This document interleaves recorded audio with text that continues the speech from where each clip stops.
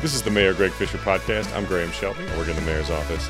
Today, a conversation between Mayor Fischer and Raoul Cunningham. Raoul joined the fight for civil rights when he was a teenager, and he tells the story of protests he participated in when he was still a student at Male High School in the 1950s.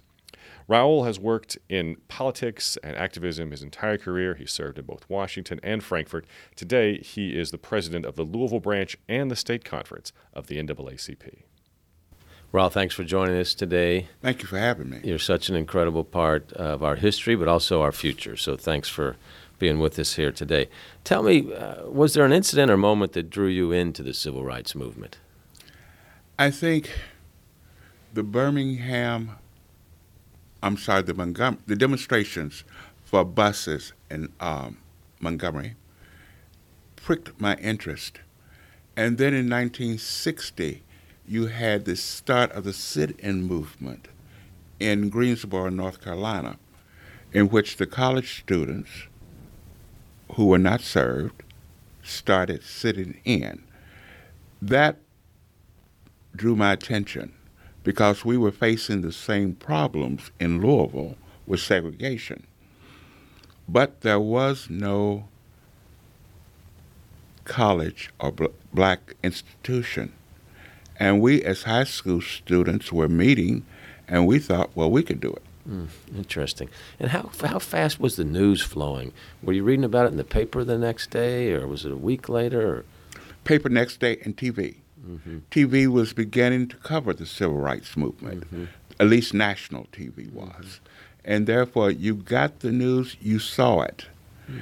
And then I think it was NBC did a program based on Nashville and the sit-in movement there.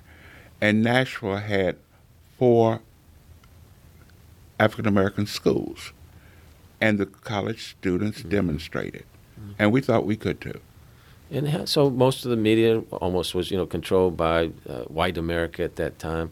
Do you recall how the news came across? Was it pretty factual? Was it slanted in one way or another?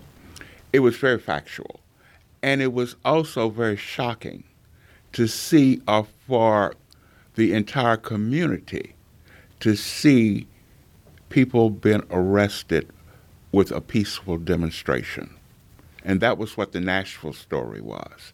And later on, you had the dog attacks in Birmingham and the beatings.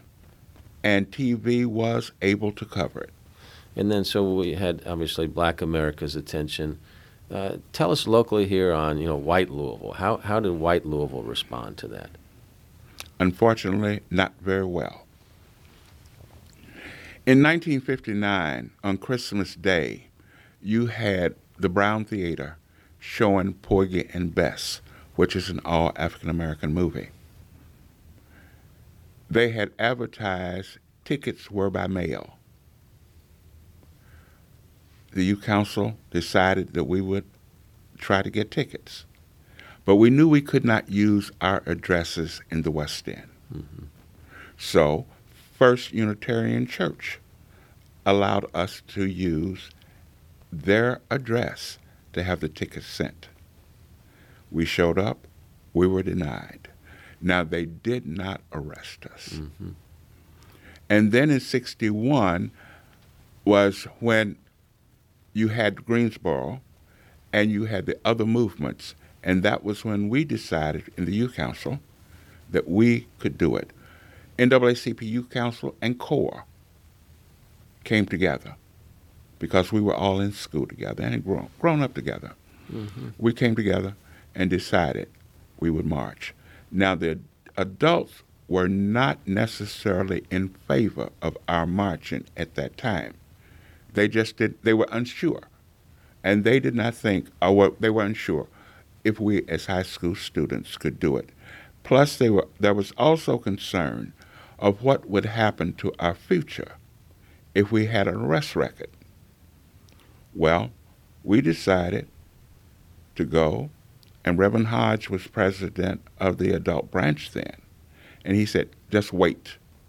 Well, we didn't wait. We went that afternoon after school. We were all active in the YMCA program. So the students from Mayo, Central, Shawnee, and the Louisville Manual met at the Chestnut Street YMCA, marched from 10th and Chestnut to 4th and Chestnut. And you marched with us when we celebrated the 50th year. Right. We marched there, and we were arrested. That first day, there were 18 of us at Stewart's. The old department store. The old department store downstairs. We shut Stewart's down over the weekend, but our parents knew and they warned us and questioned if we were prepared to go to jail and get arrested. Our answer was yes. Ben Shobe, his daughter was with us, had said, well, if y'all get arrested, I'll be there. So we went down, got arrested. That first day, there were 5 of us arrested. The next time we went, there were about 70 of us. The next day, about 150, and we grew to as many as 300 students downtown Louisville. Now remember, at that time, 4th Street was the hub, right, and that's where all your theaters were, your movie theaters, your restaurants. So it was easy to go down and shut 4th Street down. Well, and there's some irony in that. You know, Thomas Merton had his epiphany right there at 4th and Walnut. Now Muhammad Ali, yes. in his vision of everyone being interconnected, yes. interdependent. Yes. And here you all are calling the question just a few years later. It was a trying experience, but I think we all learned so much. Yeah. Not only while we were demonstrating, let's not forget the importance of the role of the adults, because they were registering people to vote. Whitford Porter and the adults had a massive voter registration drive. Now, also, if you recall, the Democratic Board of Aldermen had refused to pass a public accommodations ordinance. The president of the Board of Aldermen was the principal of Mayo High School, who threatened all of us who participated in the demonstrations. We registered and we voted en masse. And for the first time, the Democratic Party, which had been in power for 28 years, was thrown out. Mayor Calgar, who was somewhat tepid on the public accommodations ordinance, but he was elected. And in 1963, Louisville became the city that passed the public accommodations ordinance that ended segregation. And it was the first one in the South. Right. Must have been so exciting. How did you feel at the time? Paint a picture for me. Where were you when you heard that? And when the bill passed, I was in school, away at college. But my mother called on the phone, and we started calling each other. Yeah. And it was a moment of excitement, but it was also a moment of pride that, hey, it took 2 years, but we won it. Yeah. And I think importantly, for me, I learned a lesson. Activism, politics can go hand in hand. Right. And you've got to vote. Activism, purpose, process, action. Yes. Leads to results. It does. And what did you think you were fighting for? At that time, we were fighting. It was more than to eat a hamburger at Kresge's. It was for dignity, because if you went in a 5 and dime store, you could order, but you had to stand to eat. You couldn't sit. And my family just had a policy. Mother said, we're not going to pay and stand.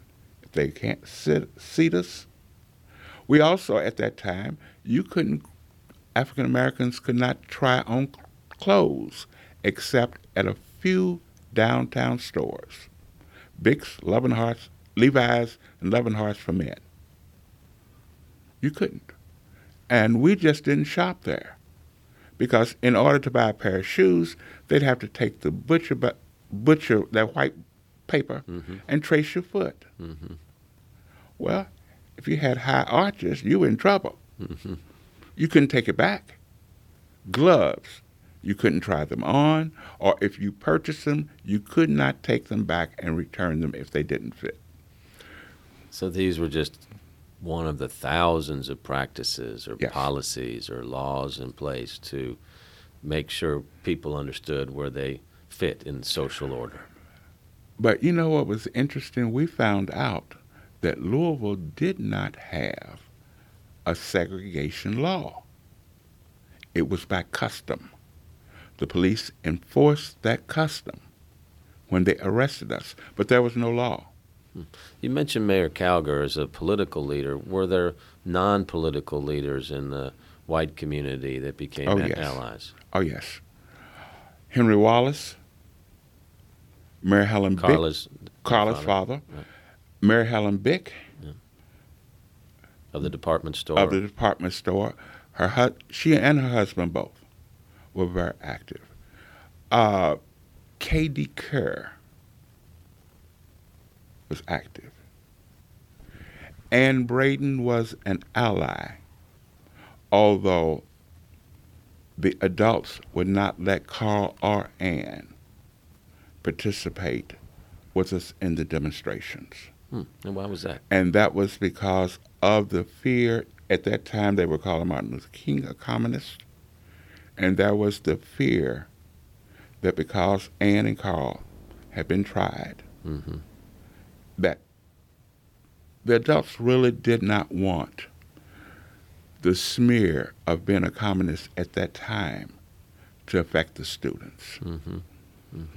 I lived around the corner from Ann. I could go in her house. I mean, they couldn't tell me I couldn't go to the woman's house if I wanted to, and I did.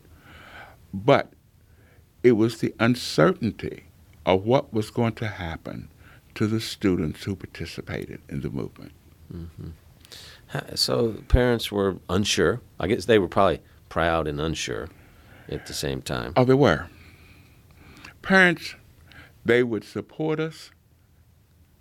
If we got arrested, boom, they were on the spot, as well as other adults. You knew, like, we were going to graduate. My grades dropped tremendously. As I said, Mr. Milburn dropped our grades. We lost scholarships. Through nothing in the classroom. We were doing the classwork. We might be late because if we were in jail, we had to get out.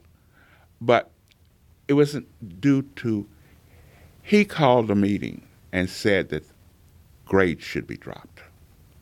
And we knew that. Well, the education you were getting about life at that time was a little more than in school, wasn't it? It certainly was, because it sort of shaped. Yeah. It's really remarkable that when we graduated, I was determined I was not going to an integrated school. I wasn't a racist, but I did the problems we had had in Mayo. I was not about to go to, say, Hanover and subject myself to be 100 miles from home in the woods someplace and get treated like that. I felt safe at a historical black school. Talk a little bit about, 5 students arrested the first time, 70, 300. What was it like? How did the police interact with you? What was the action? What were the noises going on? Was there violence associated with that? There was no violence on the part of the police. They were stern. I felt really sorry for the African American police who came and said, I got to arrest you. And they did. But they would also send some money to help us. The police, Henry Triplett was the juvenile judge. We were released to our parents. Now, I was back and president of the NAACP as an adult when Henry Triplett and I became friends. We talked about it and we discussed it. As a matter of fact, he introduced me to Tracy K. Meyer. And it was a great discussion. He didn't want to do but the political machine at that time. Now, we didn't serve real hard time. We were released to our parents, and then later all the cases were dismissed. Yeah. So justice prevailed in some sense. It did. It did. Is there one demonstration that sticks out to you? Probably there would be a couple. But the first one, Poor Again Best. We gathered and went. We knew we were not going to be admitted, but we already had our signs. But as a tradition in those days, I got some new shoes. And as I put them on, my mother looked at me. She said, are you sure you want to wear those new shoes on the picket line? Well, why not? A couple hours later, she was going to my family was gathering, and I knew she had to come. She was going to come by there and look anyway. And I went to the phone booth for the younger people, we had them then, and called her and said, would you please bring me my old shoes? Lesson learned. If you look, I looked at the pictures from the March on Washington, fully dressed. Today, although I had on some old shoes, I learned that lesson. And it was also a day that most young people, we didn't think would give up Christmas Day. Our families dropped us off and encouraged us. But I found out later that they were over behind the library, and they would walk by on the other side looking at us and checking on us. Mm-hmm. Who were the unsung heroes locally of the civil rights movement? Oh, I think all of the students. I think the adults who participated in voter registration, the ministers were definitely very supportive. Churches took up money to help. The attorneys, I think the Mary Helen Biggs, the Henry Wallaces, are all unsung heroes. And I think our teachers that played such an important role of instilling in us we could do it, we could succeed, but also instilling in us that we need to be responsible. And we need to be responsible not only for our actions, but other actions also. And so here we are, February 2018. As you look back, and here we are looking forward, what do you think the greatest challenge for civil rights is today?